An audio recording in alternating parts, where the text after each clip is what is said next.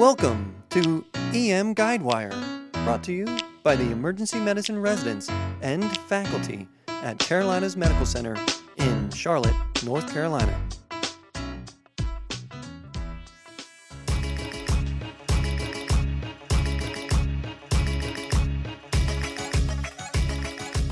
Core concepts of emergency medicine. Well, hello, EM communities of the world. It has certainly been a long time, and I know that time seems to be universally distorted for everyone right now, but I will attest that the COVID pandemic has gotten the better of me and my schedule, and EM Guidewire's team's production schedule as well. But let us not dwell on the negativity. Let's look forward and remain positive. One thing that keeps me positive around here at Carolinas Medical Center is our amazing emergency medicine residents and our entire emergency medicine team. Talk about superstars and powerhouses. They are the best. So when one of my chief residents, Dr. Servin, said, "Hey, we need to get this EM Guidewire train back on the tracks," of course I was inspired to do so. So let's sound the horn and pull this train out of the station. Today, Dr. Servin will be joined by her amazing colleague, Dr. Alyssa Thomas, who, by the way, you may know from her work from the EM Guidewire's radiology reading room. If you haven't checked that out, you need to do so right now. Pause this recording and go check it out on the website. Really awesome educational images there. The two of them will be discussing the important topic of pulmonary edema and the initial management that can hopefully help get your patient also back on the train tracks to recovery. So without further ado, here's Dr. Servin and Thomas. You guys take it away. Hey, this is Victoria Servin, one of the third years with EM Guidewire. And I'm Alyssa Thomas. I'm also a third year. And we're just going to kind of quickly talk to you guys about how to handle a patient who presents to you in a hypertensive emergency with signs of pulmonary edema.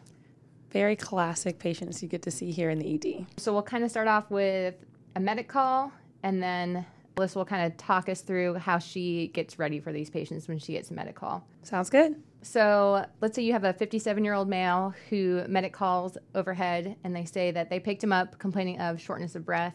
He's got a history of CHF, hypertension, and type 2 diabetes. They said he looks pretty bad and obvious respiratory distress. He's also got some big swollen legs. He told them he ran out of all of his medications like 4 days ago.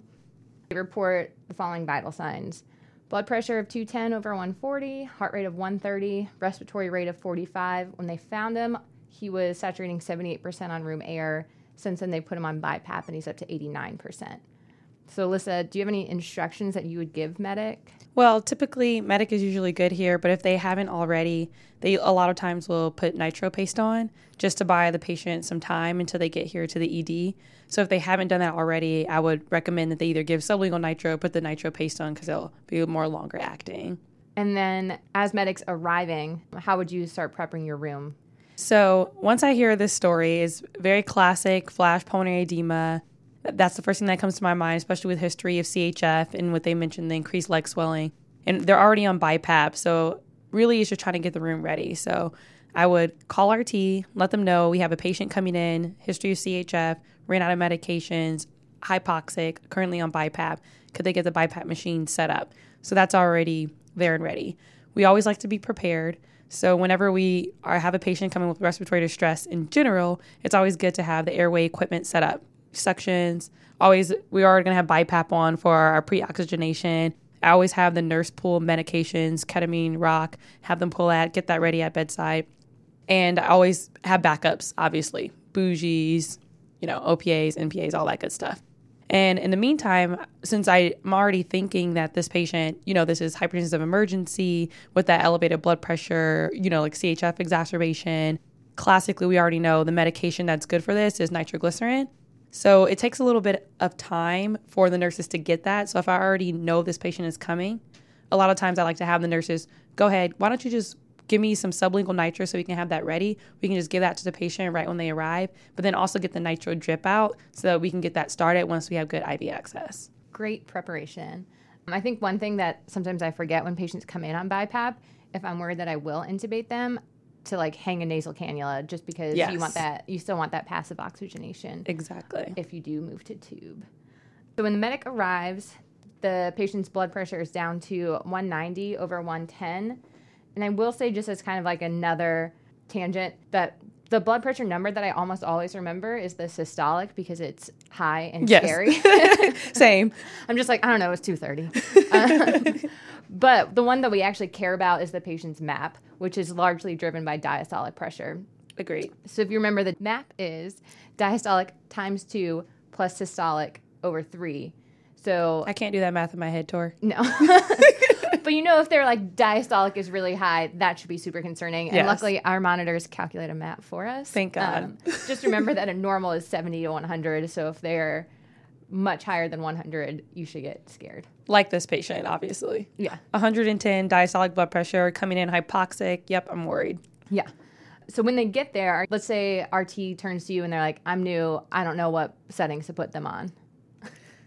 Lovely. Well, I always say 10 over 5. That's common. They just go straight to that. 10 is the common initial setting for the inspiratory positive airway pressure. And then the 5 is usually the common initial setting for the expiratory positive pressure. And typically you just adjust by 2 to 5 centimeters HTO at a time. Usually initial setting, again, go straight to like a PEEP of 5 to 8. Just start off that way, see how the patient's doing, and then you can titrate up because you're really trying to, basically get those alveoli to open up. So you want to try to turn the PEEP up if possible. Respiratory rate, put it at 10 to 12, very straightforward. The FiO2, it's fine to go ahead and start it at 100% right off the bat. But honestly, this is more of a ventilation issue, not an oxygenation. Even though the patient's hypoxic, their alveoli are flooded with fluid, essentially. So you can start off at 100% if you just want basic settings in your head, 10 over 5, PEEP of 5, respiratory rate 10 to 12, and then FiO2 at 100. But really the goal is to help the patient ventilate rather than oxygenate. And doing all this kind of restores the patient's functional residual capacity, recruits more alveoli, and decreases right to left shunting. So overall, it improves their ventilation. One thing that we do want to watch out for in any patient that we put on BiPAP is a decreased return of preload and some subsequent hypotension. But in this case, lowering their blood pressure is our goal. So hopefully it works in our favor. Usually. So you've got your nitro drip started. The patient's on BiPAP. They're looking a little bit better. What do you want to call for as far as labs and imaging? Yeah, every time, straightforward. Call for a portable chest x-ray, stat. That way you can get a good picture of their lungs, see what you're working with. Typically, when I'm at bedside, if I have the ultrasound, it's nice because you can take a look. Obviously, you listen and you can hear a lot of crackles if they are present, but also you can have the bedside ultrasound. And I use that for 2 things. One, I like to look at the lungs. You can see if there's fluid there. You can look for basically lots of B lines is what you're going to be looking for. But then also, depending on the history, I like to look at the cardiac function too, because you can assume that, there's this hypertensive emergency, but you also just want to make sure that this isn't worsening, a new MI or like their ejection fraction is nothing. So I love to take a look at the heart with these patients, always get an EKG for that exact reason. I just think that's really important. All that like imaging stuff is super important for your whole differential, because even though they're presenting like a hypertensive pulmonary edema, like you said, it could be a late presentation for an MI and they've just ruptured their mitral valve, or they've got severe aortic stenosis that's backing up. Or if you put the probe on and they have totally normal cardiac function, you have to think about non-cardiac causes of pulmonary edema. Love it. So always, ED, we love ultrasounds. Put the ultrasound on there, see what you can see. Lab-wise, CBC, BMP, troponin, BNP, all those things are basic. I think sometimes people will argue if it's like a super obvious CHF exacerbation, do you really need a BNP? Because they're kind of expensive and you should be able to diagnose it clinically. Agreed. But I've also found sometimes when I don't get it, my admitting team is like, well, where's the BNP? I agree. A lot of this stuff I like to get for the inpatient team. The VBG, I like to get when they first come in, especially if they're on BiPAP, because as you guys know, BiPAP machines are not unlimited. So it's nice to get a VBG and then you can get another VBG to kind of basically reassess. I think it can help you get an idea of where you're going. Does this patient need to be on BiPAP longer? Can we try to take them off? What is the patient's disposition? I mean, obviously this patient sounds like they're going to go to the unit, but sometimes you may have someone that can turn around if you can treat them with all the other medications that we talked about. Yeah. And one lab that I started getting after my rotation on our cardiac ICU was LFTs, just to kind of make sure if the patient has right heart failure or if they are suffering from biventricular failure, then if their LFTs are bumped, it could be a sign of hepatic congestion from their heart failure. So let's kind of circle back and talk about medication really quick. When the patient first got there, I know you said you were going to pull out nitro, but how are you going to give the nitro? Yeah, so nitro, I love that medication, especially for these cases. I go ahead and have the nurse just go ahead and give the patient 4 nitroglycerin tabs by mouth. And then in the meantime, we can get the drip started. When you start the nitroglycerin drip, you want to start it high. You want to start it at like 100, 150 mics per minute. You can bolus the nitroglycerin, but sometimes knowing that the patient already had nitro paste and you're about to start the drip, giving a large bolus of nitroglycerin can make people feel a little bit uncomfortable. So plus or minus, depending on how comfortable your team is that day, you can do a nitroglycerin bolus and then start the drip, or you can at least start the drip high at 100 and 150 mics per minute. And then typically you evaluate the patient and you can titrate the drip up as needed, 20 to 50 mics per minute every 5 minutes or so, because nitroglycerin is a fast medication, fast on, fast off. So when you're titrating the nitroglycerin, I think it's important you mention how we always focus on the systolic blood pressure, and that's kind of what they look for when they're titrating the drip. However, you really want to focus on more patient symptoms, how they're feeling, how they're looking, how they're sounding, what their oxygen requirement is, things like that, to really help guide, how much nitroglycerin you really need. Also, I like to, if I know the patient, I usually ask them, we already know this patient didn't take their meds in 4 days. A lot of these patients are on Lasix. So a lot of the times I would just ask them if they're on Lasix. If I have the EMR already with their information pulled up, I see how much Lasix they're on and I give more than that. Yeah. And you want to give a large dose of Lasix IV. And this is also helpful for the inpatient team, which a lot of the inpatient team colleagues have told me, is that, they have to redose that Lasix every 6 hours. So once we give a small bolus, it kind of sets the patient back and can prolong their hospital stay. So don't be afraid to give a large bolus of Lasix. And if their creatinine is elevated, that's more of a reason why you should give an even larger bolus of Lasix, because it won't work. It can actually improve your renal function too in these patients. So I think sometimes it can make people uncomfortable because we just talked about, give some legal nitro. Also start them on a nitro drip. By the way, I want to give 60 or 80 of Lasix IV. And then everyone looks at you almost, what are you talking about? You're going to drop this patient's blood pressure. But Lasix is going to take time. Yeah. And like you said, as far as improving renal function, right now they're not perfusing their organs. Exactly. And so if you're taking off some fluid and you're improving their contractility and their circulation, then their kidneys are going to get perfused and be much happier. Exactly. There are some other medications that we can use if you're not a fan of the nitro drip. I know it gives some people wicked headaches, and I've had patients say, no, you're not putting me on that. Also, morphine, Tylenol, ibuprofen. Yes. Only that one with the D word. Basically. So you can use nicardipine. I feel like Cardine drips are something that I start often. I don't usually do it for some reason. Pulmonary edema, I guess because I like the afterload and preload reduction with nitro. Right. I usually go straight to that, but I use Cardine drips in other hypertensive emergencies all the time. There's also a new super expensive medication called clofidipine, which we'll talk a little bit more about later, which if your hospital has it and can afford it, is supposed to be a great drug. We do not have that. And then there's nitroprusside, which makes people uncomfortable because if you leave it on, you're not watching the patient. They could, get methemoglobinemia. Not good.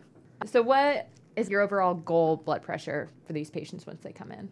So typically, standard of practice, I guess, is systolic blood pressure less than 160. But again, like you talked about earlier, we really care about the diastolic and the MAP, and symptoms is really what you go to. But when you're looking at the blood pressure, systolic blood pressure less than 160. But I think that that's very variable, obviously, because a lot of people have blood pressures around 160 at baseline. That's another important point. You don't want to drop them too much. I know I worry about it a lot when they're having altered mental status or signs of intracranial issues, but also important to note when they're just coming in as a hypertensive emergency for other reasons. Exactly. You don't want to take them from 230 to 120. Because then they'll feel lightheaded and pass out. Yeah. Then you got another problem. Yeah.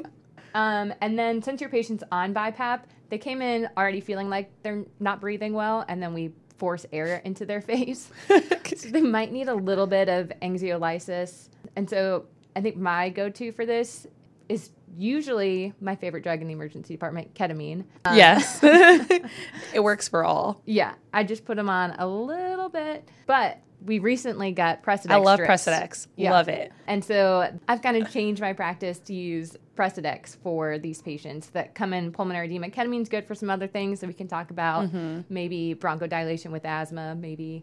Yeah. But they seem to tolerate Precedex really well. It's easily titratable. And since now we have it in our Pyxis, our nurses can get it pretty fast. Exactly. But if you don't, you can always give small boluses of fentanyl. Probably the only opioid I'd be comfortable giving because it's short acting. Yes, I would be a little bit nervous giving this patient anything else. Yeah. Definitely don't want to sedate them or take away any of their respiratory drive. Benzodiazepines make me a little nervous. I know that you can give, obviously, just a short bolus of Versed to kind of help them. Just makes me a little bit nervous because we want their respiratory drive, so it kind of makes me nervous to give them a benzodiazepine. Circling back to Precedex, one thing to note, especially if you're an intern and you're using it for the first time, the main side effect that you're going to see from it is bradycardia. And so don't be surprised if the nurse comes running up to you and they're like, their heart rate just went to 60. And everyone's kind of freaking out in the room because they were just tachycardic. Stop the Precedex strip is the first. The pads are probably already on the patient at that point. You'll be prepared. And just kind of recheck them, make sure they don't have altered mental status. They're still oxygenating. There's not another reason for them to be bradycardic, but that means they failed their Precedex trial. You got to switch to something else. So when it comes to meds, there are a couple studies that we just wanted to point out quickly that kind of help guide how we're using these meds and which medications to use. So there's a study called The Use of Nitroglycerin by Bolus Prevents Intensive Care Unit Admissions in Patients with Acute Hypertensive Heart Failure. And this was published in 2017 in Annals of Emergency Medicine. And this was a retrospective cohort chart review in which they looked at patients who received repeated nitroglycerin boluses versus an infusion versus a bolus then an infusion. And the boluses were between 500 and 2,000 micrograms. So the primary outcome from this study was need for ICU admission, not mortality. They found that in the bolus-only group, 48% of those patients required admission. In the infusion-only group, 67 required admission. And oddly enough, in the combination group, 79% required admission. Very odd. So it seemed that intermittent boluses had lower ICU admissions, and as a secondary outcome, they looked at total length of hospital stay, which was also lower in the bolus group, and there was no difference in adverse effects. I'd say my only big question with that is, I know if anyone's on an infusion in our hospital, they have to go to the ICU, kind of regardless of how they're looking. Yes. I also feel as if the thing that makes me nervous about having to re-bolus is we're in a busy emergency department, and I imagine you're going to have to go back to re-bolus frequently and reevaluate that patient, which can take up a lot of resources and time. And if you get behind, then it can almost be detrimental. Yeah. And also, if I'm not admitting them to an ICU, I'm not as confident that they will get re-bolused quickly. Exactly. Agreed.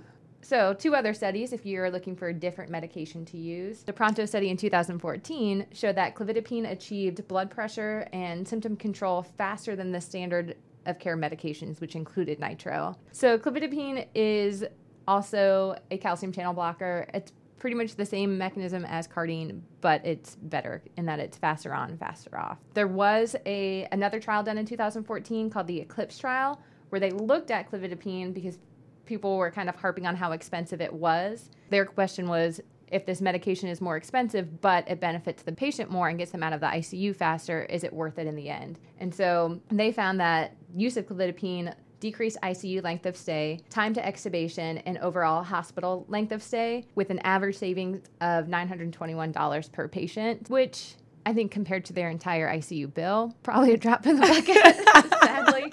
Yes. But over time, if, say, you save $920 on 10 patients that month, I can see it maybe being worth it. I think that's it. Thank you for hanging out with us. Hope this helped your initial management of a hypertensive patient with pulmonary edema. Thanks for listening to EM Guidewire. Go! Be awesome today! CMC out. Yeah, we're recording. Okay. I didn't think of an intro. I know. I was like, how are we going to start this?